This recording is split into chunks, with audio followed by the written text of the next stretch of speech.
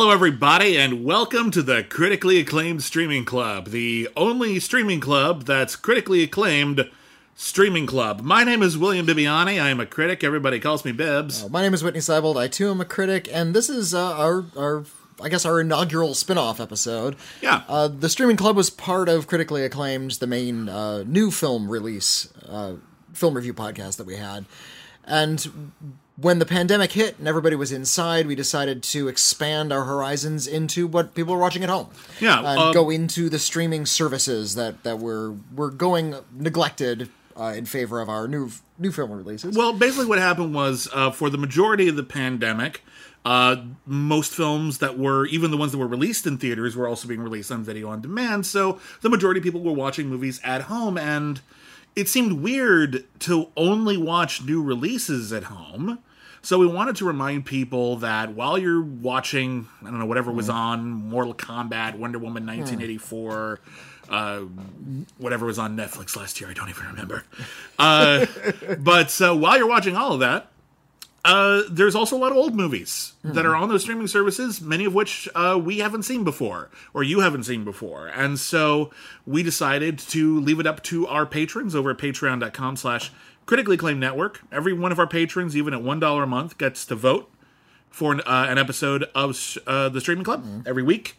We present 4 films from a particular category or decade or filmmaker on a particular streaming service, and that varies from week to week. And we each pick 2 films. Whitney picks 2 and I pick 2.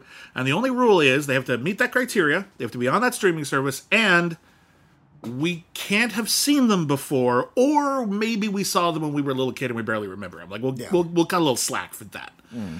So it's 2 Whitney hasn't seen, 2 I haven't seen. Sometimes there's overlap and neither of us have seen it. Our patrons vote for it.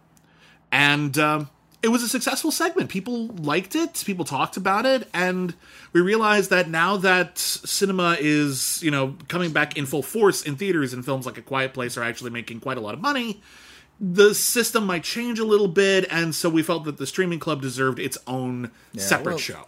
I've liked doing it because it's given us an excuse to catch up on the films we've always kind of meant to, that are readily available, and we've watched a lot of great films because of this. And also some real turkeys, and that's fine too. And but popular ones, so we're at least more conversant in some of these notorious stinkers. Whitney and I are film critics. We've been professional film critics for at least 10 years each, and we watched a lot of movies. We've watched a lot of classic movies. We've watched a lot of international movies, mainstream movies, franchise films, but nobody has time to see everything. Like, nobody. I don't care who they are. You could have been around since the dawn of cinema. You wouldn't have had the time. So we're always playing a little bit of catch-up. No matter how much you think you know about something, there's always more to learn. Yeah. And this is a great opportunity for us to, a lot of the stuff that we talk about, if it's not a brand new release, is stuff that we've seen a bunch. We could talk about Citizen Kane till the cows came home. We've seen it a bunch of times. I love it. I'll happily talk about it again, but we want that sense of discovery. For a long time, there were a lot of older movies that I didn't see kind of on purpose, just because I wanted to eventually have something that I hadn't seen that I had heard good things about, and have that sense of discovering an old classic, because I hear people talking about, like, oh yeah, I just saw The Taking of Pelham 1, 2, 3 for the very first time, and I'm like, you're so lucky. Watching that movie for the very first time is such a great sense of discovery. And so yeah, we get this every week, and our patrons get to be involved and help curate the films that we pick. And this first episode of the Critically Acclaimed Streaming Club proper is a bit of an aberration. We're really only going to do one a week, but this time we had a vote. And the vote was for family films on the streaming service Tubi, which is a free streaming service. It has ads, but they're not terribly obtrusive. And it actually has a pretty good back catalog of older, esoteric cult films. So we decided to make the first one about family films on Tubi. Whitney picked 2, I picked 2. And it ended up being a tie on the first poll between the film I picked, one of the films I picked and one of the films he picked. It was a tie between Troop Beverly Hills and a gnome named Gnorm. So we had a runoff between just those 2 titles, and it was a tie between Troop Beverly Hills and a gnome named Gnorm. Some of our patrons were given like slightly different readouts. The one said like one got like 49%, the other one got 51%.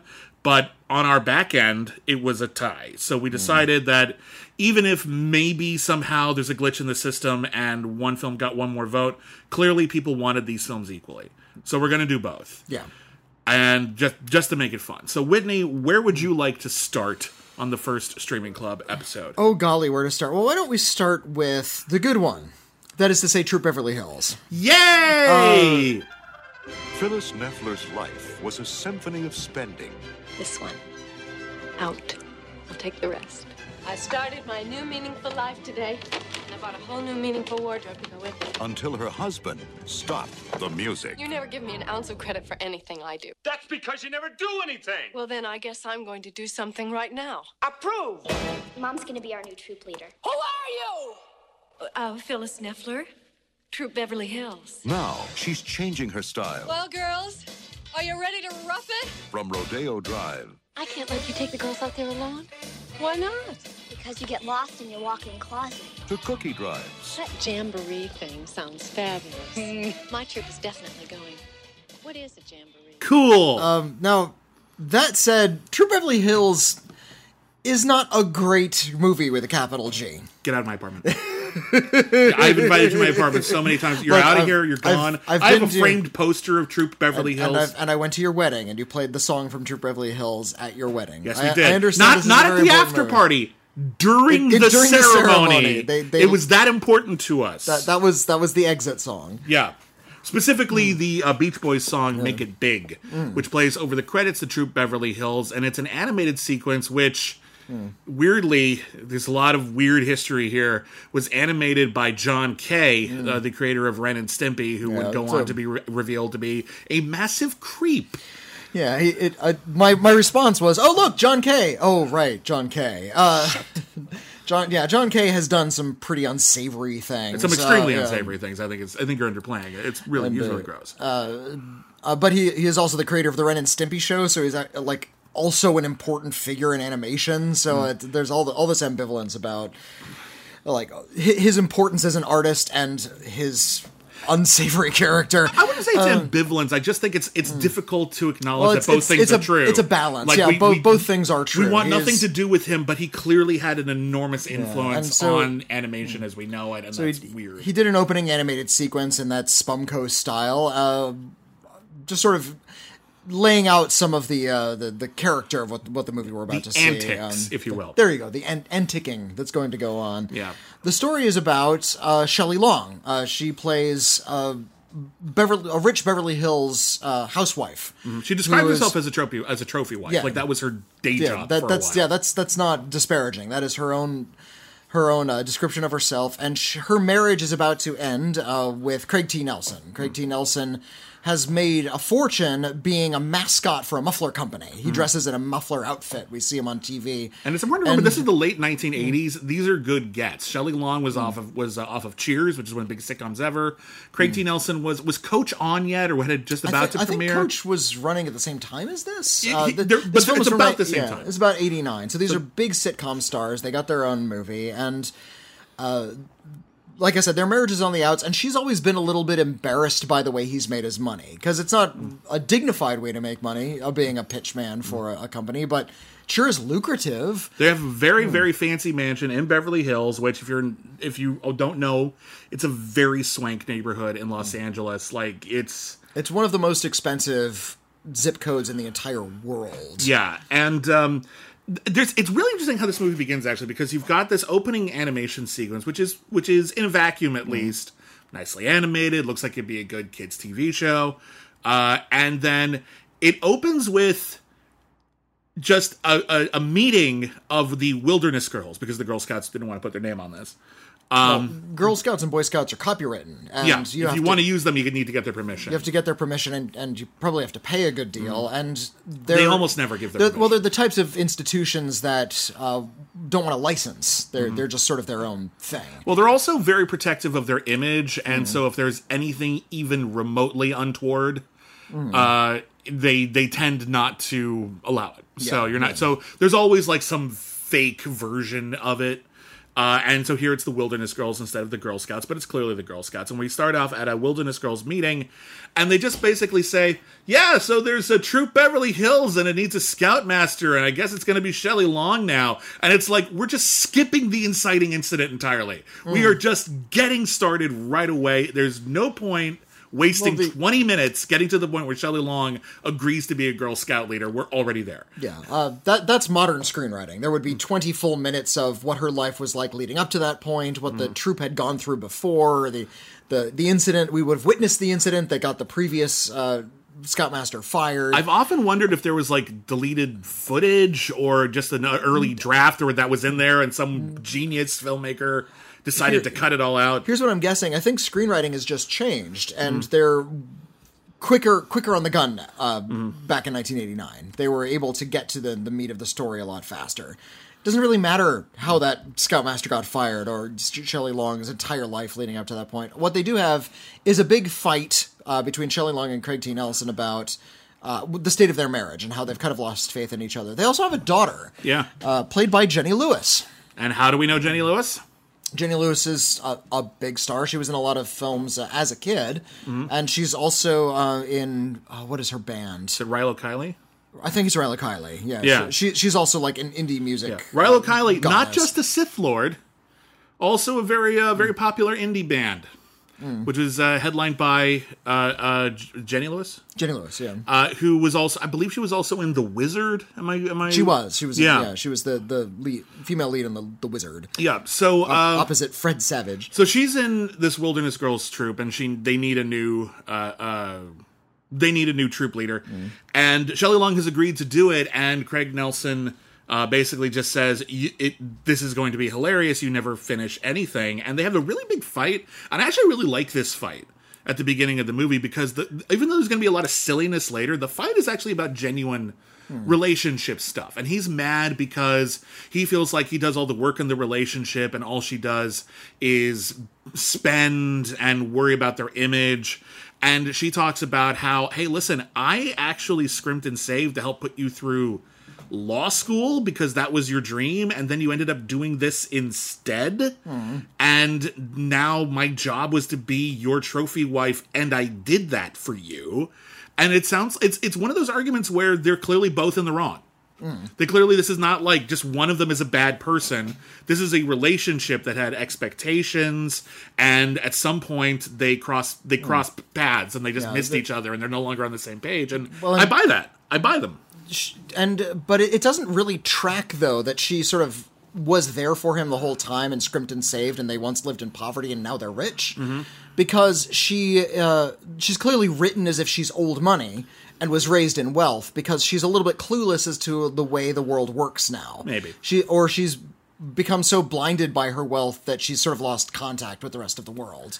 Or because maybe she was rich and she married a guy who wasn't rich, and then she made sacrifices for him, and now they're rich again. But the joke of the movie is that the Wilderness Girls, the Girl Scouts, are a little bit more about roughing it. They're about wilderness survival. They're a little bit more nature-oriented and a little bit more geared toward learning and building, using your own wits within the natural world. Survival skills. And Shelley Long is very urbane. She's very, she lives in the big city and doesn't know anything about that. And the big juxtaposition of putting this rich, clean, makeup and hairdo coated socialite in the wilderness, comedy would ensue. Yeah. And honestly, it's a pretty good setup. It's a pretty good setup, and I'm glad they didn't necessarily go down the path of, oh no, I have a squirrel in my hair kind of jokes, where it's just sort of like shaming her, because she's actually a very bubbly, good-hearted person. And the film I was reminded of was actually Cold Comfort Farm, a film from the mid-90s that I'm very fond of with Kate Beckinsale. Which is about a rich socialite who doesn't have any experience living in the country, going to live with some hayseed family members, distant hayseed family members, out on their mud farm. It's just this filthy, horrible place, and everybody's miserable there. Cold Comfort Farm. And there's like a crazed grandmother who lives in the attic and always talks about, oh, the farm is cursed, when we see her at all. And there's all these like country bumpkins who have no ideas to like the way the world works. Like, why do I keep having children? I don't know how it works. And she, rather than it being about the country people using their down-home earthiness to teach her a lesson, which would be the American story, it's about her taking her upper-class wealth and cleaning things up around the farm. Yeah. And then going back to the city. It's about her using her intuition from the city to clean up something that is very kind of low class. It's about the upper class enlightening the lower classes. It's kind of the opposite of Capra-esque. And Exactly. and yet it has that very wholesome, charming quality, and so it ultimately feels a little Capra-esque anyway.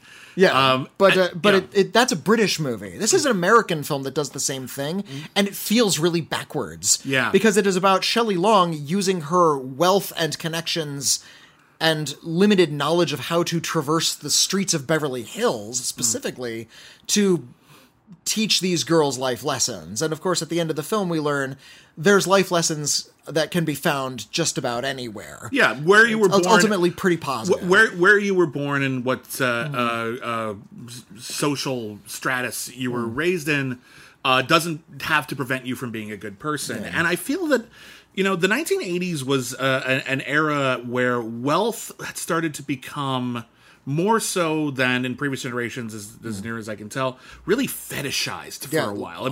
Robin Leach appears in this movie, Yeah. and Robin Leach had a program called Lifestyles of the Rich and Famous. Which is basically just look at how rich these people are. The show. If you think it's really bad now with like Instagram influencers constantly photographing and showing off their wealth and comfort, it was way worse in the 80s. To the point where, there were TV shows about look how wealthy these people are. They have yachts that are coated in gold, and here's a dress that cost them $50,000, and that's $1983. Yeah. And we were supposed to tune into that show and just go, wow, isn't that great? I wish I had that. I wish I had that money. I should work harder at the warehouse where I work, and then I'll get that mansion.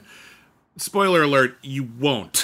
Yeah, that's not the way wealth works. We're a little bit wiser about wealth. I would hope so. This was in 1989 when we were starting a little bit of a reckoning with our view toward the ultra wealthy. Well, I think there actually had been in comedies, throughout the late 70s and the 80s in particular, there started to be this sort of, I've heard it called the slobs versus snobs genre, often typified by Animal House, which is a really gross movie, actually, but it was very influential. And it was about how, here are the rich, snooty people, and then here are the unwashed, the less educated, less well-dressed, less polite, just the hoi polloi, the working class, who will get revenge on the rich and powerful. And we had a lot of that in the 80s. That was kind of the comedy paradigm, is that the rich were the bad guys by default. Yeah. And True Beverly Hills kind of reverses that.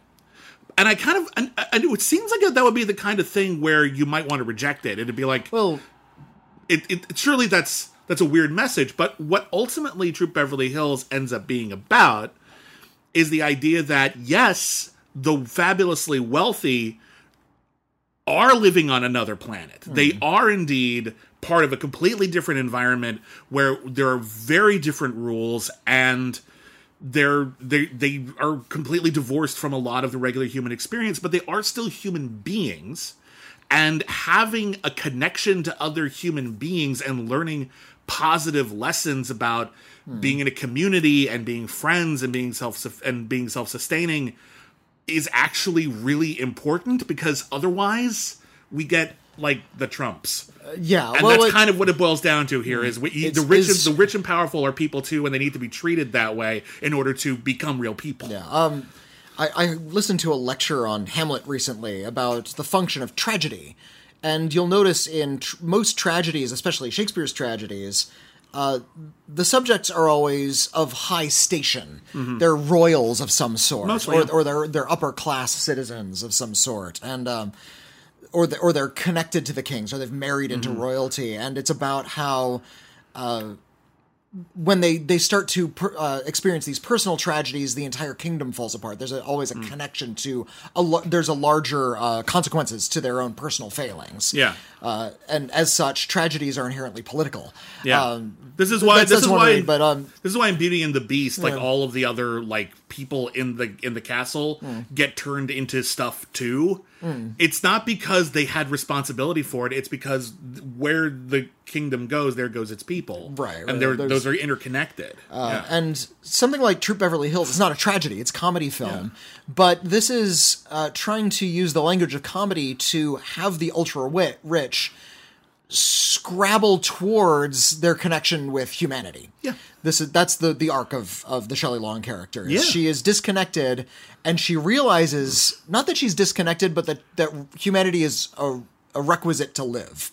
Yeah. And what makes this formula work is she's not actually abusing middle class kids and forcing her viewpoint on them. These are actually ultra wealthy kids who are also disconnected from the world. Yeah, we've got kids who are the children of famous actors. We've got kids who are children of plastic surgeons. We have kids who are children famous of athletes, psychiatrists. There's a lot of pop psychology in this where people are repeating a lot of self-esteem platitudes that were really hip in the late 80s. There's a woman who is clearly was it Jacqueline Suzanne who wrote all those books? Jackie Collins. Jackie Collins, that's something. Who's Jacqueline Suzanne? She's also an author. Okay, fair enough. But Jackie Collins is like a Jackie Collins type woman, and her daughter is also a young actor, like on some TV show. And there's the daughter is already really famous, and her mom is like Jackie Collins, so the daughter is like helping her write these really salacious sex scenes, like helping her spitball. And it's actually like I like the bit. She actually has a good bit that kind of grounds the movie really, really fast, where the daughter says,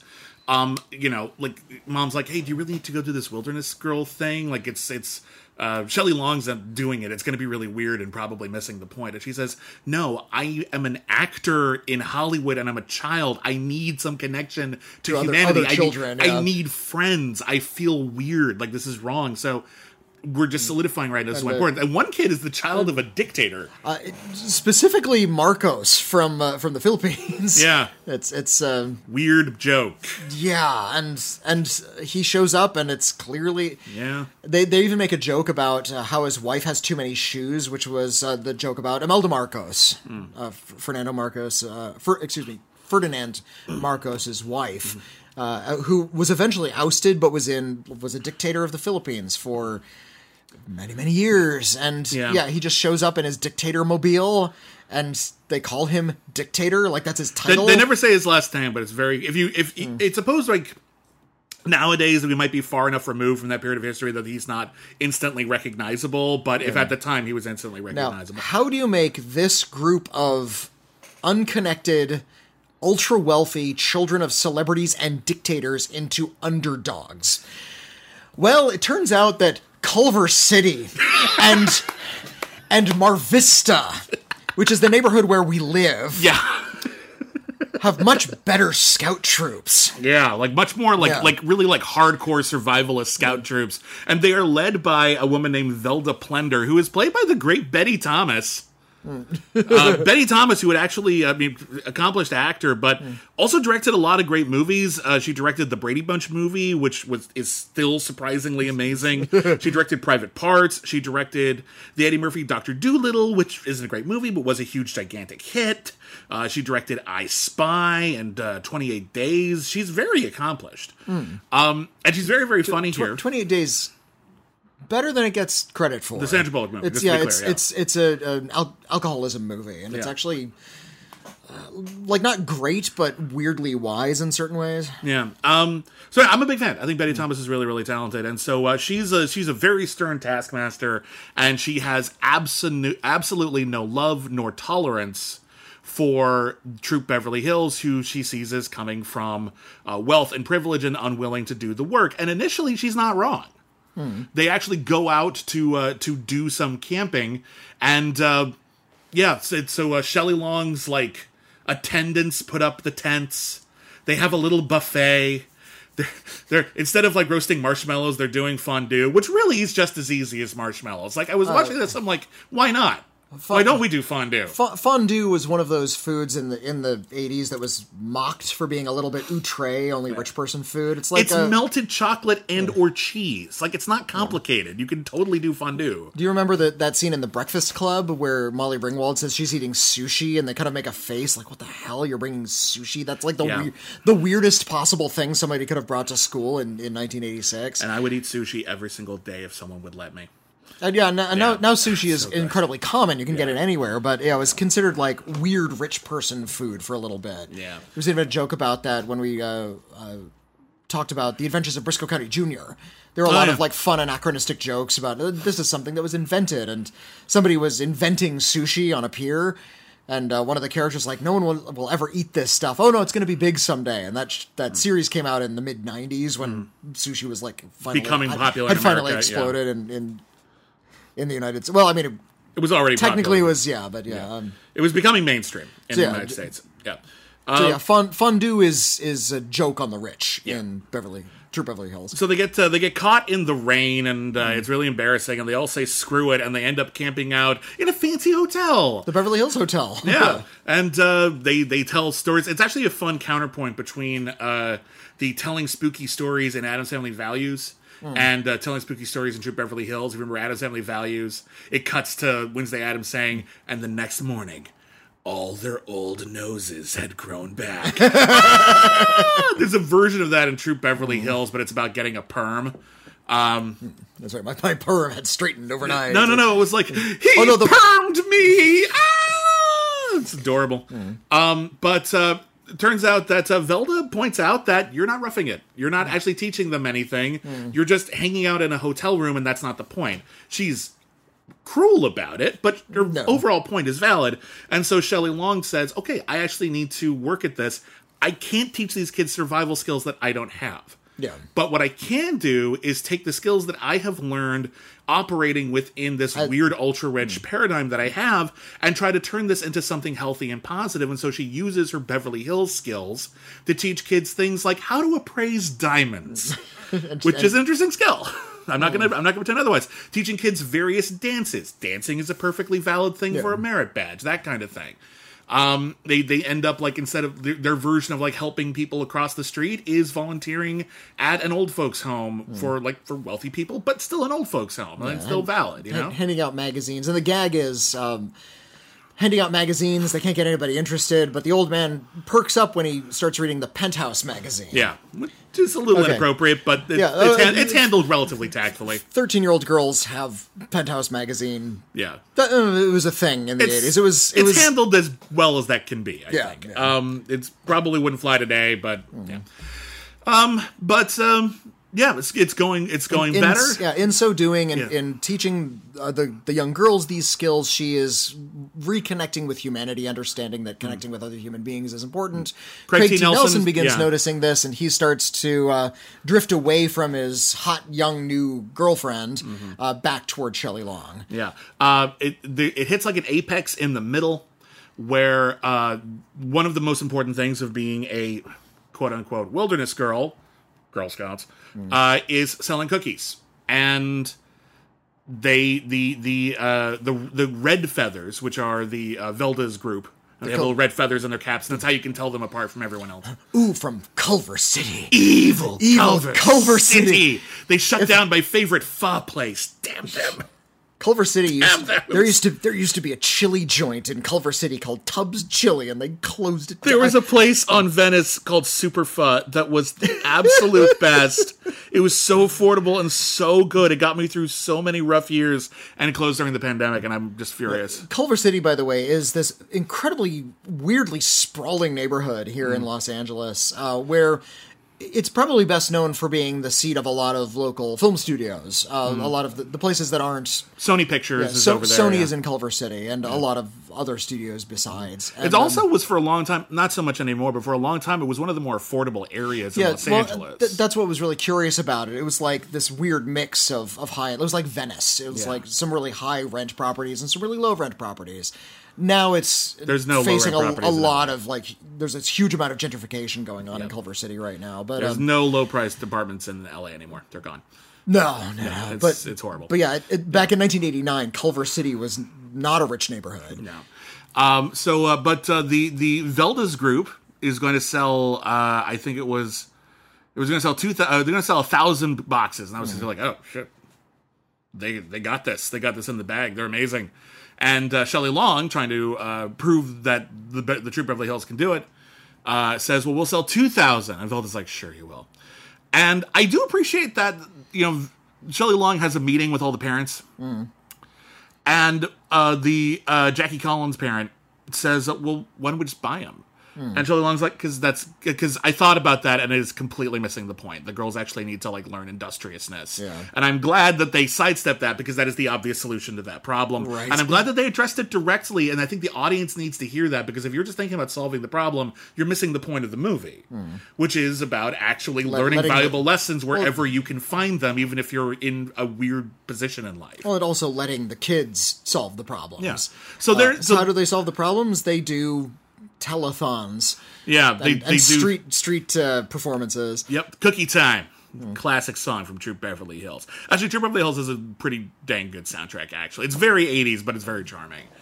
I forgot to mention one of the kids in the Wilderness Girls, a young Carla Gugino. That's right. Yeah.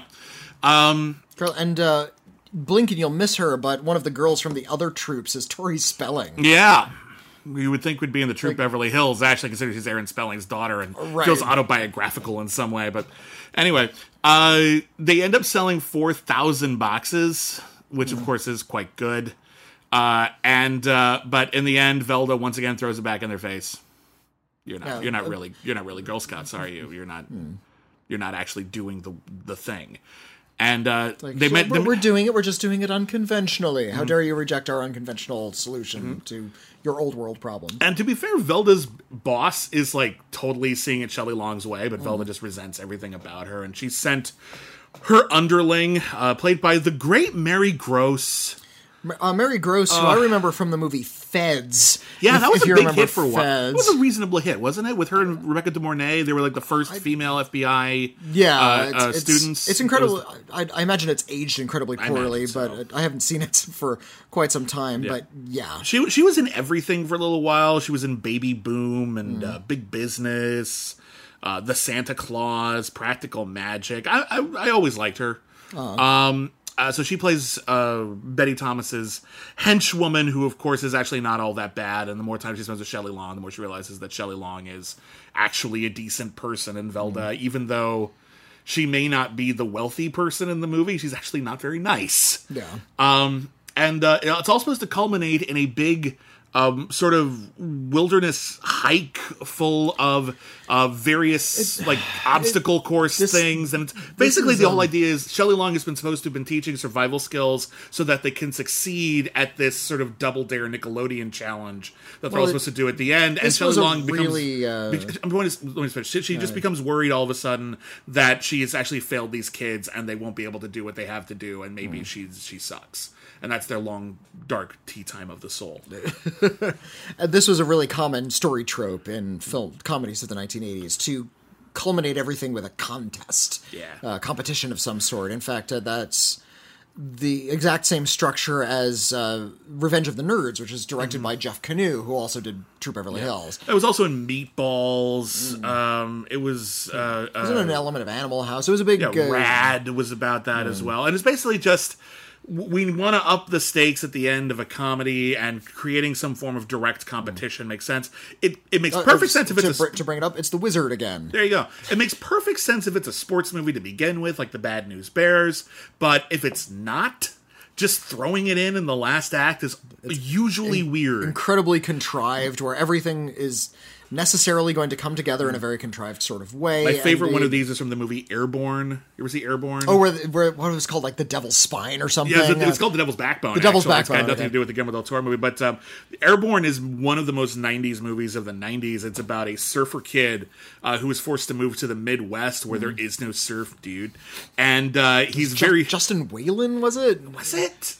The lead actor? Or? No, because that was the dude from Dungeons and Dragons, wasn't it? Yeah, wasn't it the same guy? It wasn't him. He looked more like Ryder Strong than that guy, but it wasn't Ryder Strong. So he's just ultimate Zen surfer bro, and he moves to the Midwest and there's a group of like Midwest hockey dudes who hate him. One of whom is played by a young Jack Black. And it's basically the whole thing is people don't like him. Everyone's wearing 90s clothes. And then in the last act, we have to have the most awesome rollerblade race in the history of cinema. They have to skate down this very, very long, very steep downhill slope. It comes out of nowhere and solves nothing, but it's actually shot really cool. Like, I like that movie, even though it's hopelessly dated, because, like, you're watching it, it's like, oh, what an interesting relic. Shit, that's a good race.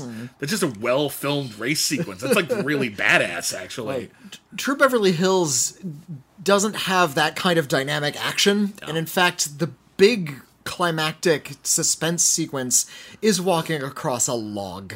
And and you could tell they didn't have sort of the budget or the time or the production value to make something that looked like large and dangerous. It's like someplace down in Topanga Canyon. Like they just went out into the wilderness. Oh yeah, it's very clearly. They put out. I do appreciate that it's clearly L.A. It's very clearly Southern California. Where you would camp in L.A. is not where you would camp in like a Friday the 13th movie where it's New England and it's green. No, it looks really crappy actually. And they do talk about rattlesnakes, which are local. That's true.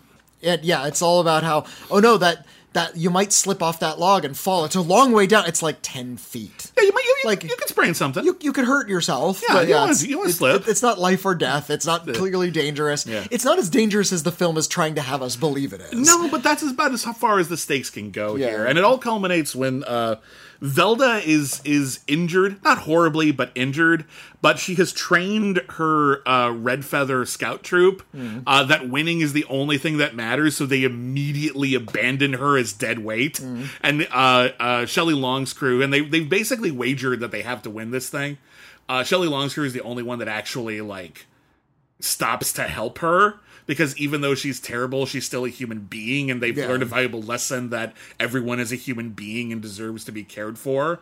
And so they end up dragging her along with them. And isn't it like the same gag at the end of Monsters University where the Red Feathers get there first, but they didn't bring their whole crew, so they lost? That's right. Yeah. And that's a good message, too. Like, oh, you lost. Yeah, you really should have read those rules. Because they left a teammate behind, and that's not in the spirit of the thing. Exactly. And so it all ends really happily, and everyone's super cheerful, and Craig T. Nelson and Shelley Long get back together.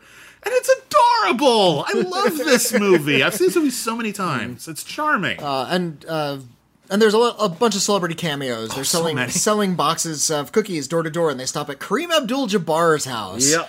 Who, I guess you might not know who he is anymore, but he was like I think people know. Please tell me people know who Kareem Abdul-Jabbar is. One of the greatest I almost said one of the greatest football players. Oh, I guess you don't know who he is. He was one of the LA Lakers. He was one of the greatest basketball players of all time. He was also the co-pilot in the movie Airplane and the doomsayer in the TV miniseries of The Stand, the original TV miniseries. Not much of an actor. He'd probably agree. Good presence. He's funny. He shows up. Cheech shows up as himself, which is a little bizarre. And he's at a rich person's party. He gets to be like one of several. Like once Mary Gross comes out of her shell, she's a lot more confident, and people are attracted to her now. Yeah, and now all of a sudden, like people are like really interested in her. And Cheech Marin is one of the first people to notice. Like, wow, you're really attractive. And doesn't like what's his name? Who was the guy who... Remember Married with Children? They had next-door neighbors, and then the husband of the next-door neighbor left halfway through the show and was replaced by... Oh, like a young, hunky guy. Like the guy who was like the bad guy in Revenge of the Nerds 2. Remember? I don't. There's not a lot I remember about Revenge of the Nerds 2. He had 80s sleazeball written all over him. I think he shows up again as someone else who's trying to romance Mary Gross, and good for her. I think there's so many... Joyce Brothers shows up. There's this one hilarious bit where just all of a sudden, like they're selling cookies, and then all of a sudden, close up on Robin Leach, the Lifestyles of the Rich and Famous guy, and he just announces, "Ladies and gentlemen, Pia Zadora." That's right, and Pia Zadora comes out. Pia Zadora, you can get Pia Zadora in your movie. That's not a challenge. In the late 80s, you could get Pia Zadora. You can get Pia Zadora now. She'll do it. But my point is that the brief moment where maybe you couldn't get Pia Zadora was over between like 82 and 84. Fair. Yeah. So there's a lot of Beverly Hills cameos. It's very knowing about the actual environment in which it is set, and I appreciate that. it's as somebody watching this for the first time in 2021, some of its economic politics don't really read quite as well as perhaps they might have. This True. deep sympathy and humanity that we're trying to sort of force onto the ultra rich is something that seems a little naive now. Shouldn't you feel but it bad isn't. for the rich? And I'm like, maybe for how disassociated they can become. And it's easy to feel bad. And I think the whole point of the movie is it's easy to feel bad for the rich people's kids who are being raised in an environment which is very divorced from the experience of most children. And that's bound to feel alienating. And so that's true. That's a fair point. That's not, you're not wrong. But this film walks a really interesting line because the rich are buffoons, but they're also very sympathetic. And that's tough to pull off. And I think Shelley Long is one of the great reasons it works. Because she's able to play this kind of very clueless character, but who's also very honest. I feel about her the same way I feel about a character like Ernest P. Worrell. Ernest P. Worrell's a boob. He's also a klutz, and he's very destructive, but you love him. You gotta admit, you kind of like Ernest just because he's a good guy and he's always trying to help. And he's actually very sympathetic earnest. to the. He's very sincere, and he's very. The name is appropriate. Yeah, he actually cares about people, and he's even not though cruel, he doesn't hate a lot. He's actually very welcoming of all people. When he hurts people, it's because he was trying to help them, and it's hard to be mad about that. And I think that's true for a lot of the things Shelley Long did, and I think this is definitely one of her better roles. I have a question for you. There is arguably, I would say, the greatest article ever written on the internet, and it was an article in which someone ranked every single outfit Shelley Long wears in Troop Beverly Hills. Every single new scene you see Shelley Long in, she is wearing a completely different outfit, and the outfits range from, actually that's quite stylish, to that is unbelievably absurd. And I love all of these outfits. And I'm curious, which outfit or outfits made the biggest impression on you? She's wearing an outfit early in the movie where she is wearing. I'm not a fashion guy, so I apologize. But it's the sort of like cinching corset that has like a bustle attached to it. Well, it's like it just flares out to the side. Flares out to the sides, but not all around in a circle. Like it's There's a name for that, and I forget what that is. Yeah, and she looks like a tiered cake. Yeah, that's a great one. That's awful. But it's good, though. Like, it's not something a human being should wear. Even Shelley Long, who's, very good physical comedian, is clearly not comfortable in it. And it's clearly like a parody of what fashion ought to look like. Yeah. But that's, to be fair, that's a lot of high fashion. Supposed to be pushing the boundaries of what fashion is capable of, and then that gets filtered down into something a little bit more practical. Right. There's a speech about it in the film The Devil Wears Prada. And it's a good speech, and it really clarifies if you've looked at, like, weird-looking, like, fashion shows and going, who is that for? And it's like, it's there to be interesting and inspire people to do different things. And I feel like Shelley Long is playing the person who could actually afford the actual outfit. And I feel like that's the gag. Yeah. But I want to give credit where credit is due here. That article I was talking about is by Lindy West. It is on Jezebel. And it came out in 2014. And it's still the greatest article I've ever read on the internet. In any case. So final thoughts on Troop Beverly Hills before we move on. Because this is your first time watching, and I'm clearly a fan. It's a puffball. It's a comedy that's supposed to be really appropriate for little kids. I probably would have liked it a lot more had I seen it in 1989. Back when comedies were a little bit more of an important centerpiece to a lot of the pop culture zeitgeist. Yeah. This was around the time I was watching films like Look Who's Talking and Crocodile Dundee and comedy films that were really, really big hits. And so I would have been a little bit more conversant in that sort of comedy language, because that's just where everything was at the time. Watching it now, it does feel sort of like a throwaway. It was one of the lesser films to come out of that era. But I appreciate Shelley Long a lot. And she brings enough heart to the movie that it actually does function, rather than feel like something that's hopelessly out of date in terms of its views of wealth and the wealthy. It's weird to me that Shelley Long's career wasn't bigger than it was. Like, she had her film career. Yeah, anyway, she was a big sitcom star, and then she left to focus on films, and she had a couple of modest successes, and then she just didn't after a while. And She was always reliable. She was always funny. She was always talented in everything that she did. And I just feel like she should have been a huge star. Like a huge star. And she was briefly, and it just didn't last, and it should have lasted. Yeah. I've always been a fan, and yeah. Anyway, I'm glad you enjoyed it. I'm glad this wasn't, something that ended up I didn't, hurting you. Sometimes, No. Sometimes things that have aged poor. Sometimes things age poorly, and I'm glad this one held up, and that you were able to enjoy it too. My first time watch, however, this is a movie I had seen before, and now I've watched it twice. I've seen this movie as much as I've seen Return of the Jedi. Jesus Christ, Whitney. We're going to talk about a film. We're going to talk. I can't. We're going to talk about a 1990 film directed by Stan Winston. 1 year has passed since Troop Beverly Hills, and the world has fallen apart. We're going to be talking about a gnome named Gnorm. He's an LA cop. He's a gnome. Right, a gnome. He's hot on the trail of $1 million. He's after the Blue Man. Right. Meet Gallagher and Gnorm. Two guys with nothing in common. Giant popos. Well, almost nothing. Take it easy, will you? You gotta concentrate. They've got to work together and get it together before everything blows apart. Upworld. The normal, it's not. Yeah, it's a gnome named Gnorm. A gnome named Gnorm, also known as Upworld. Because eventually they realized that was a stupid name. Gnome named Gnorm is a cop movie cum E.T. knockoff, where the E.T. is a gnome. Yeah. And the gnomes in this universe are underground dwellers. They live in caves, they dress like little hobos, got like leather clothes and gunny sacks. And pockets full of bones and... But I think you hit the nail on the head, though, because, like, oftentimes there's a hit movie and people try to copy it. Okay, it's E.T. Okay, we'll do E.T., but with a different kind of creature. Okay, fine. And then we'll do, buddy cop movies are in. Well, we'll do a buddy cop movie, but... with that E.T. creature. But, and so that's the gag. It's two things. It's E.T. meets 48 Hours. That is not a good pitch. That's a bad elevator pitch. Every time I've seen like that level of... I've seen like weird buddy cop stories work. There was a really good... we did a whole series on Cancel Too Soon once, like a whole month, where we talked about movies where there was a human cop and their robot partner.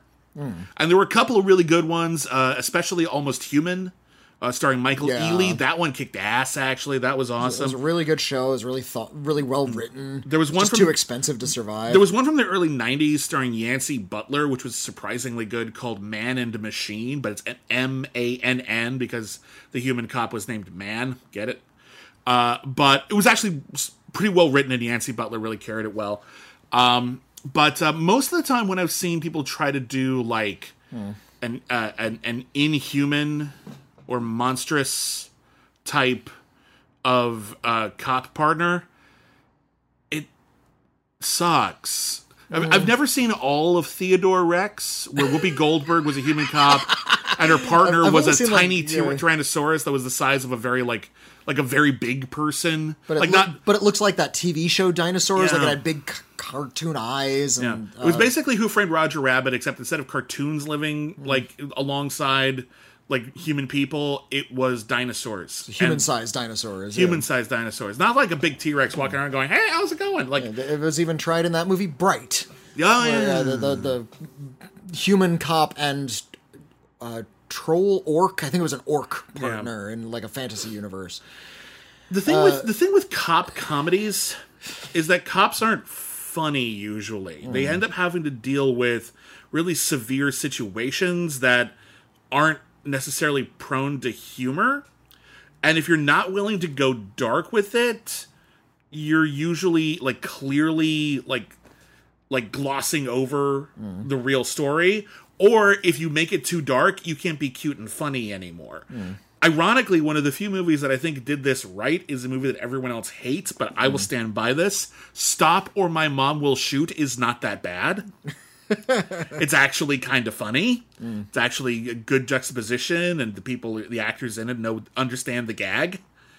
But it's just really, really hard to pull off. So what we have here is a movie that on one hand is like a gritty cop movie where we see people get shot in the head.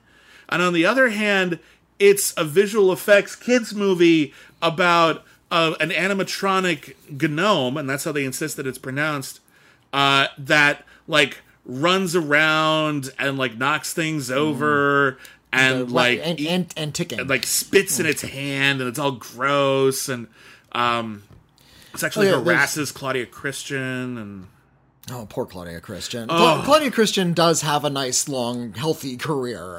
She was on Babylon 5. She did okay. I know, but she's in some movies where she had to pay her dues. Oh my God. She paid so many dues. So much Claudia respect Christian. for Claudia Christian as an actor. She's so damn talented. Did you ever see that movie Hexed? It was like it was kind of like a spoofish movie where it was about. It was sort of like a comedy version of Basic Instinct, where she played the vamp, and she was really good in that movie. I'm looking at it right now. It looks familiar. I feel like I might have seen it, but it's the kind of thing if I watched it, I'd recognize scenes. Yeah. I'm pretty sure we rented that at least once. But yeah, I'm a big Claudia Christian fan. She's always a delight in everything she's in. Whitney and I will go to bat for the movie Arena any day of the week. But also The Hidden kicks ass. Yeah, Claudia Christian, whatever. And this was another film where she's sort of paying her dues.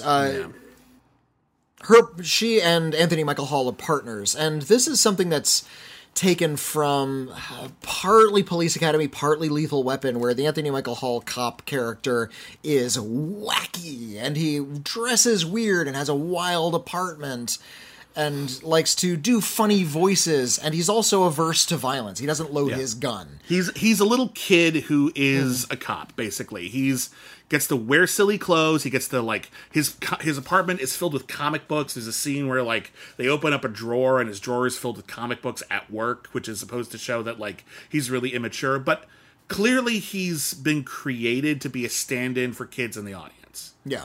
So, like, he's a cop, but it's you. If you were a cop, 13-year-old child, and I'm like, we should not be cops. It's not a good plan. At the beginning of the movie, he has been selected by the chief of police, Jerry Orbach. Pre-Law and Order Jerry Orbach. Yep, around the same time, was this when Beauty and the Beast came out? This was a year before Beauty and the Beast. Yeah, he was also the voice of, it was Lumiere in Beauty and the Beast, He was, right? yeah, the candlestick. Yeah, weird. That weirded me out the first time I heard that. Jerry Orbach was Lumiere. Jerry Orbach was like a song and dance guy from Broadway. I'm not singing fine. It's just the French accent threw me. Oh, okay. I don't know why that just, I couldn't imagine Jerry Orbach doing the voice. I couldn't see him doing it. His voice acting is so good that you don't recognize that as Jerry Orbach. He's brilliant. He's a wonderful actor. Jerry Orbach, the late, sadly, no longer with us, Jerry Orbach, amazingly wonderful character actor, brought dignity to almost everything he did. He's in this movie. No one can help him.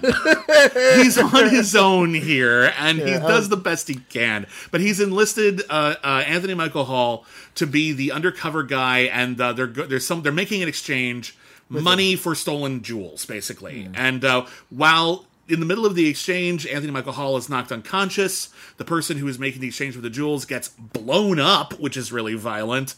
And the gnome, whose name is Gnorm, has just come to the surface at that exact moment. Yeah, because in a public park. Because and this is something that they take way too long to explain. It's not that important. Here's how it works. In the underground Gnome City, their source of power is called a lumen, and it's basically a solar battery, but it's like a jewel. And every once in a while, it's a magical MacGuffin. It's a magical MacGuffin, but it needs to be recharged every so often by a gnome taking the dangerous trip to the surface, or as they call it, Upworld, to basically charge it in the sun. There's a moment where, like, Gnorm is like, where is the sun? And I'm like, you're in Southern California. It's fucking it's not that smoggy. You can get there. Like, the end of the movie, when they finally charge the dang thing, they had showed, like, Anthony Michael Hall climbing a tree to get closer to the sun. And it's not good absurd. It's just stupid absurd. I don't know who played the voice of Gnorm. It was, and whenever they showed Gnorm in long shots, it was always like, it was mostly an animatronic. Sometimes it was like a rod puppet, and sometimes it was someone in a suit that had like servos in the face to make it operate. while I feel about the Gnorm mask the way I feel about the Howard the Duck mask, in that it's expressive, but not in a way you want to see. No. It's really unappealing to look at. Sometimes its teeth show in this really unnatural way. Sometimes the eyes move in a way that's not like the eyes moving. It's like they suddenly like get bulbous and bulge in a way that's like really off-putting and gross. It's a really unappealing looking creature. And what's weird is that this was directed by Stan Winston. Now, if you don't know the name, you know his work. Stan Winston was a visual effects and creature effects artist who worked on such films as Aliens, Predator, Terminator 2, Edward Scissorhands, Jurassic Park, AI, Artificial Intelligence, The Thing, Iron Man. Like, he's one of the legends of practical visual effects. He made the monsters that we love. He made the heroes that we love. He made the robots that we love.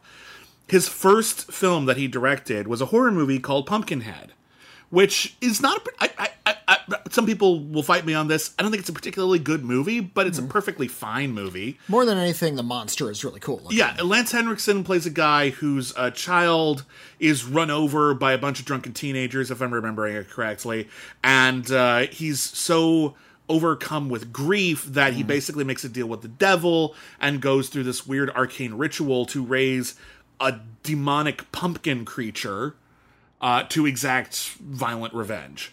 The monster looks amazing. Yeah. The story is very simple, I think, to a fault, but it gets you there. It's worth it to see the monster. Stan Winston clearly put effort into the monster. You would think that even if the script wasn't good, the gnome in a gnome named Gnorm would be worth it. We'd be like, oh, well, at least you gotta admit, Gnorm looked awesome, right? Gnorm looks terrible. Yeah. Even for the era, he looks terrible. He's off-putting. He's got hair in like these weird, ugly wisps. Like, his eyes are violent sometimes. Like, there's this part where he's like in the back seat of a car and he's trying to kill Jerry Orbach, and it's right out of the movie Child's Play. It's right at that scene where Chris Sarandon's fighting Chucky and Chucky's trying to strangle him in the back seat. It's that scene, and it's as scary or scarier because Gnorm is terrifying. They're clearly trying to go for something like Peter Froud was the name of the designer who did the creatures in The Dark Crystal. Yeah, and he did a lot of like fantasy paintings with these really kind of strange looking creatures. And I think that's kind of the design they were going for, something a little bit more earthy and earthen with this sort of distended face. Yeah, but it fails. Yeah. It doesn't have any kind of wonderment or like practicality. It doesn't move in a natural sort of way. When we see long shots of the gnome's full body, it looks like it can't stand up. Like it doesn't look like a creature. There's a scene in the movie where they strip search the gnome, and we go through this scene. This is not off camera. Like, we don't see full Gnorm, but they make a point of showing how like weird and violating this is. Why? Is that you wanted to show off your puppet? Like, no, don't do this. Why are you doing this to us or Gnorm? That's as far as my sympathy goes for Gnorm. I don't like Gnorm as a character. He's gross and off-putting and weirdly sexist. He has a lot of really like untoward things to say about Claudia Christian. And he explains, in fact, that even though this lumen needs to be charged up, he was doing it out of schedule. Like, he just sort of did it without anybody asking him because he wanted to impress a gnome girlfriend. Who's apparently very shallow and only likes warriors, and Gnorm is merely a tunneler. Look, we don't know about Gnome society. What a great mythology we've created, thanks to Gnome named Gnorm. But basically, the plot ends up being Anthony Michael Hall has to find a way to communicate with Gnorm and find some way to form a bond and convince Claudia Christian that Gnorm is real, and then try to figure out how to get Gnorm on the... He's a witness to a murder. That's the plot of the movie. The plot is a gnome witness to murder. Yeah, and so he's got to figure out a way to, like... And I'm like, how are you going to get him on the stand? He refuses to be, like, seen by other people, except half the time. No, when he just is. I'll give a gnome named Gnorm this much. How much? Anthony Michael Hall is so game. Yeah. Anthony Michael Hall is actually a very energetic actor, and he's quite good too. And he's continued to work. If you've ever seen his work on The Dead Zone, That's a good he's show. actually pretty good. He brought a lot of necessary wrath to a movie like Freddy Got Fingered, where it's just sort of he's like the only character in that movie who behaves like a human, which is saying a lot. I've actually never seen that movie. Oh God, it is execrable. It's worse than you've heard. Like it is unbelievably bad. I think, and somehow that doesn't make me want to see it. Like, Usually that would. I don't. Like Roger Ebert in his review of Freddy Got Fingered said, "The day may come when this is seen as some sort of weird neo-surrealist masterpiece," and some people actually describe it that way. Yeah, I know. But he also says the day will never come when people describe it as funny. Some people do think that it's like this weird work of like broad satire, and I can see how it functions that way. But it's so off-putting, it's difficult to absorb the message. Yeah. Anthony Michael Hall is at least looking at this disgusting-looking gnome puppet and trying to behave like a real human being around it. Yeah. And trying to interact with it on a real level in ways that the other actors aren't. Yeah. There's a lot of people who are turning in cartoon I performances. can, and he's playing a very broad character, Anthony Michael Hall, but he's at least trying to bring some kind of actual humanity and functionality to this movie. You know who he is in this movie, and I think this is a parallel. I think newer audiences, younger audiences might be able to appreciate. James Marsden. There you go. He's James Marsden opposite Sonic the Hedgehog. Yeah, or that rabbit, or whatever. Like he's giving what he needs to give, and if the script isn't good, that's not his fault. I don't think Anthony McCall's particularly amazing in this or anything, but you're right. He's being asked to act under weird duress. There's a weird bit in this movie. The villains in this movie... there's a secret villain, and spoiler alert, it's Jerry Orbach. There's no one else it could be. Jerry Orbach's a bad guy. But before then, we have two other villains. Yeah, there's a bad guy named Zadar. And then there's another bad guy played by Robert Zadar. Who does not play the character of Zadar, but his real name is Zadar. And he has to talk to a guy named Zadar a lot and say the name Zadar. It's weird. It is a weird... I don't know if it's a meta joke... or what? Maybe he was originally supposed to play Zadar, but then they decided to switch roles for some weird reason. I don't get it. Robert Zadar, if you're unfamiliar with him, he's no longer with us, sadly. Very fun character actor. He was very distinctive, and because he had a very pronounced jawline. So he typically played bruiser characters, like really big, heavy guys. Yeah, brutes and heavies, yeah. He was one of the bad guys in Tango and Cash. He was the titular Maniac Cop in the Maniac Cop movies. Good movies, by the way. I was always a fan. Even though he wasn't a particularly good actor, you could always tell he was having fun. Yeah. It was just like, I get to be in a movie today. Like that kind of enthusiasm. Like he's always... having a good time. I like Robert Zadar a lot. Same.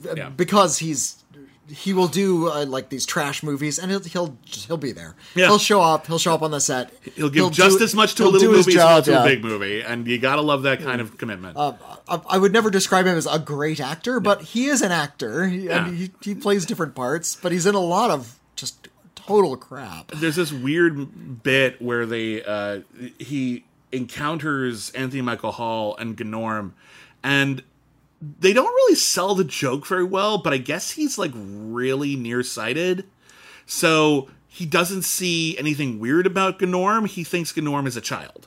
And Anthony Michael Hall is this cop who is taking a child with him to like fight bad guys, and he actually like stops in the middle of a fight and gives Anthony Michael Hall a lecture about being a better parent. And I'm like, maybe that's why they switched characters and you're not playing Zadar, man. You just wanted this fun speech. It's so good for you. I would love to have seen him play like multiple characters and they all look like Robert Zadar. It's very distinct looking. This is a world where a bunch of people just happen to look exactly like Robert Zadar. The Zadar triplets. You just have them all. You know what? I recently saw Robert Zadar in Cherry 2000, which I saw for the first time recently. Oh, you only just saw it for the first time? Yeah. That movie's pretty fun, isn't it? It's pretty fun. It's very pretty cool. fun. If you've never seen Cherry 2000, we'll take a aside here, because apparently we're not going to do it here, because when you've seen it, it's one of my faves. Cherry 2000 takes place in the near future, where... first off, it's like a post-apocalypse, because of course it is.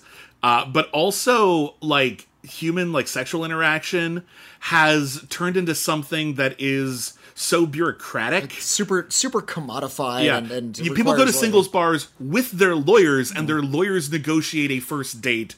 And it's Lawrence Fishburne plays one of the lawyers, by the way. It's really funny. It's clearly a reaction to the AIDS crisis. Of course it is. Of course it is. And it fits. It makes sense. It's an extrapolation of where we think things are going in the 80s. So the protagonist of the film isn't interested in dating human beings. He has a sex doll, but it's the future, and his sex doll is a really complicated android. A completely lifelike robot. At the beginning of the movie, the robot malfunctions, and so he has to travel into the hazardous wastes in order to find a replacement computer chip to fix his sex bot. And in order to do that, he hires a badass tracker played by Melanie Griffith, who helps him fight off wave after wave of self-help 80s cultists in order to fix his sex bot. Yeah. That's an awesome fucking movie. It's actually very critical of a lot of the trends that were big in the 1980s. Yeah, there's a scene where he goes into like a Baghdad cafe, like this sort of like really run down hotel out on the edge of town, and Robert Zadar is just in it. He's just sort of wandering around in it, and I don't think I think maybe he has a line of dialogue, and then he just wanders off. This is from the Cherry 2000 was from the same director as there's Steve DeJarnette, who had also directed Miracle Mile, which is I think gradually, steadily being considered like this cult masterpiece of the 80s. So if you've seen Miracle Mile and you never saw Cherry 2000, see Cherry 2000. And if you've never seen Cherry 2000 at all, see Cherry 2000. It's really neat. In fact, just run down Robert Zadar's filmography, because you'll run into a lot of interesting stuff. You'll find Samurai Cop. Yeah, that's a fun movie. Samurai Cop is one of the best bad movies ever. Really one of the best bad movies I don't like usually using that term, like, so bad it's good, because in my estimation, if I'm enjoying it, it must be doing something right. Well, Samurai Cop is clearly doing many things wrong. It's clearly a work of incompetence, but it's still very fun. I put it this way. A film can be very, very bad and still be entertaining. And both of those things can be true. I guess my point is, as a critic, if I'm enjoying it, I need to be able to explain why. And simply saying it's so bad it's good feels like a cheat.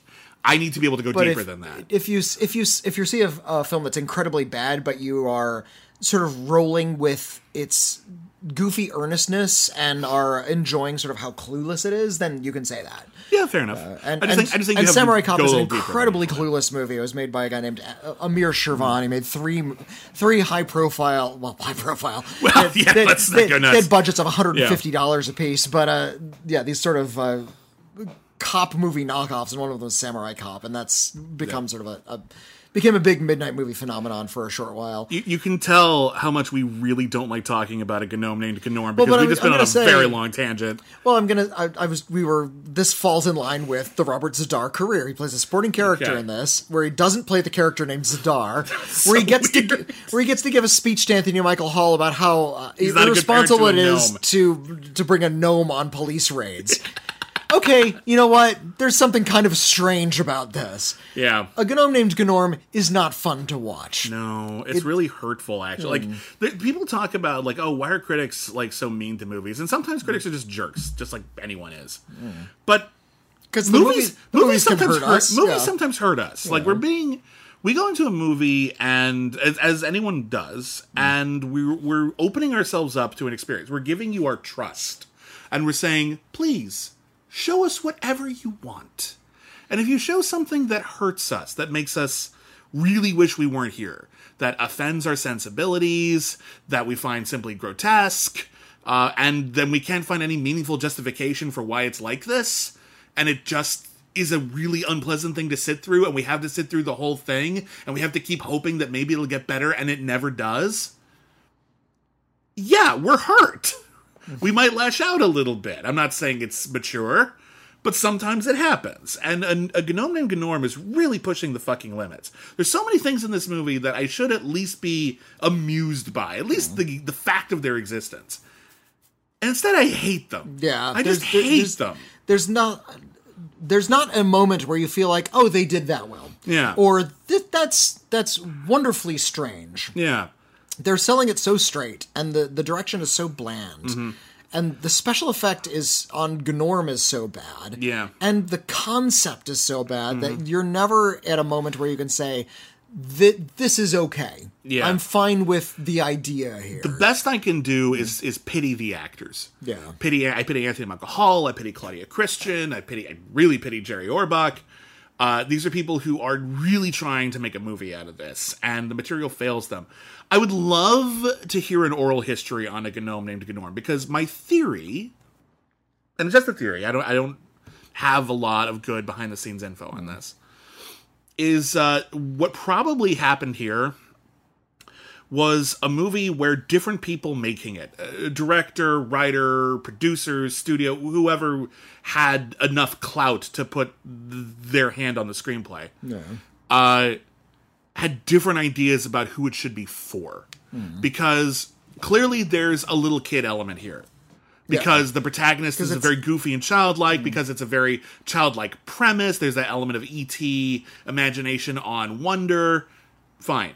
But it's also clearly intended for older audiences because people get shot in the head. It's a little bit more ribald. Well, violence was sold to kids a lot more aggressivy. This is clearly not for little kids. No, but this is clearly for you look at the blockbuster, teens. the PG-13 rated blockbusters now, and they're incredibly violent, but it's a bloodless violence. It's people beating up on robots. Yeah. It's violent, but it's less violent than it used to be. And you go back a generation, and the violence, kids were going to see more violent movies more regularly, I think. I realize that. My point is that I because don't more feel like violent movies were being made. I think the fact that PG movies or PG-13 movies aired a little bit more on violence, even in movies that were for kids, I think the movies that pulled that off, the movies that were good within that dynamic, had to walk a tightrope. I think you look at movies like Gremlins or Gremlins 2, for example, which are clearly movies that appeal to adults and have really dark elements, but also have, again, childlike wonder. You really need to know where not to cross a line. You really need to know how to keep adults invested while still keeping small children who aren't really getting all of the subtext or some of the in-jokes. You need to find a way to keep them all invested here. And it feels like a GNOME named GNORM is trying to be appealing to older audiences, at least like middle schoolers and teenagers, with a little bit more action, a little bit more ogling, which is immature and inappropriate, but it's in there, and that's clearly not for little kids. But they also want to have spitty jokes, like, oh, we're spitting in our hands and we're touching each other, and that's how we shake hands on things, isn't that? That's a little kid joke. That's not a joke that adults are going to be like, charming. Like so you're and ultimately their attempt to appeal to both types of audiences, older and younger, always falls on the lowest common denominator. Yeah. And so the only target demo I can think of for this movie are 13-year-old gross kids who really liked the Garbage Pail Kids movie. Yeah. No, 1990 was the year I turned 12. Okay. Had I staggered into a theater and seen a GNOME named GNORM... Why were you staggering at 12? I had so many pixie sticks. Too many gummy worms. Or I had... This was the era when I was pleading, because my mom wouldn't take me to whatever movie I wanted to see, but my dad would. And so I would plead with my father to take me to see whatever goofy-ass comedy had come out that week. So he took me to see films like Young Einstein and Spaced Invaders.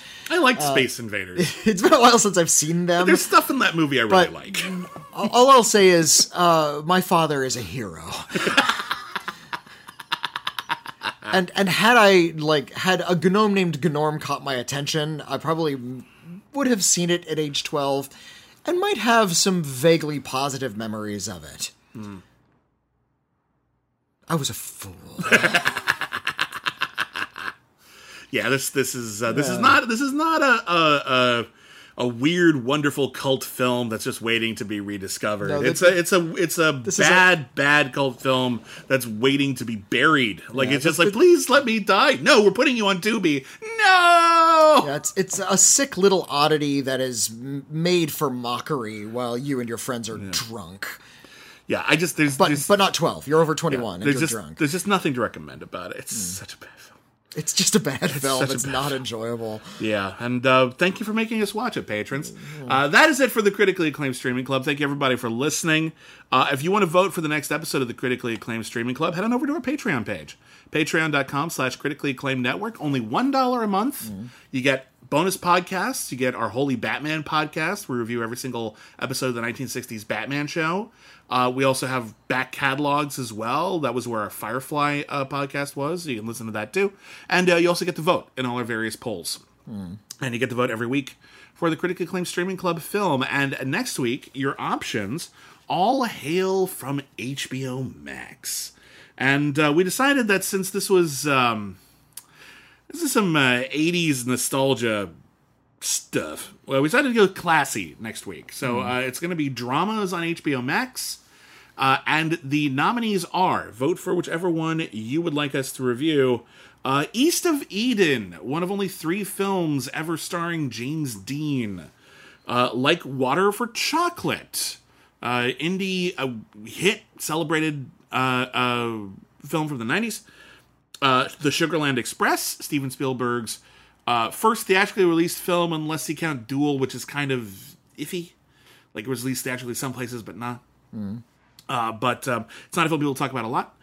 And Love Story, which was to use your words, staggeringly popular tragic romance from the 1970s. It was a gigantic blockbuster, and for the most part, people don't talk about it very much anymore. And it'd be interesting to see how it holds up. I've never seen it. I'll tell you that one right now.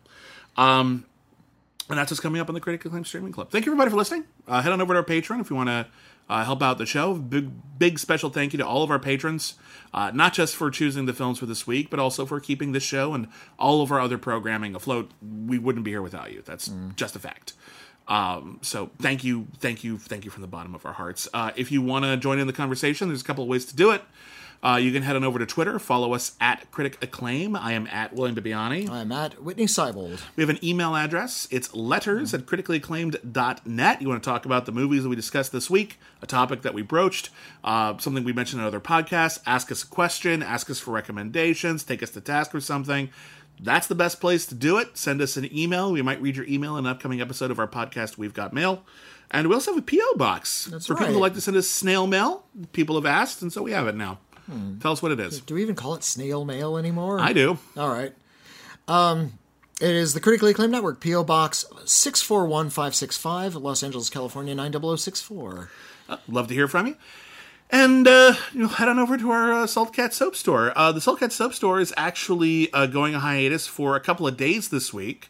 While I take, along with my wife and partner, Michelle, our first vacation in like 5 years. Long time. It's been 5 years. So we're going away for like 3.5 days. But when we come back, we're coming back really, really strong with a lot of new soap products for the month of June. It's Pride Month. We got a lot of cool Pride soaps. We have a soap that I have designed that is based off my memories of my childhood, which I'm very excited to talk about. And all of that will be debuting this Saturday. It's first Saturday of the month is when we debut our new line of soaps every single month. So that's Etsy. Go to Etsy.com and look for Salt Cat Soap, all one word, or you can follow us at Salt Cat Soap on Instagram or Twitter. And if you want more of Whitney talking about movies you might not have heard of, make sure you listen to his other podcast. Yeah, over on the Screen's Margins Network, hosted by the venerable B. Peterson, they and I are discussing films on Ovid, which is the streaming service for sort of deep-cut art house lunatics. If you like think me. the Criterion Channel is way too mainstream. Yeah, if the Criterion Channel is like, everybody's seen those movies, and those are arch and easy to consume, go over to Ovid and you can find something that's a little bit more challenging. And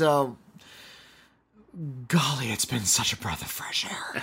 But B and I have done 3 episodes so far, and we're going to continue talking about just whatever we happen to catch on Ovid. The name of the podcast is All About Ovid, spelled with all O's. Isn't that cute? Yeah, exactly. You see what I did. So yeah, I'll go over to the Screen's Margins, hosted by B. Peterson, and you can watch You can listen to They and I talk about all of the greatest films that we watched that week on Ovid. Nice. Yeah.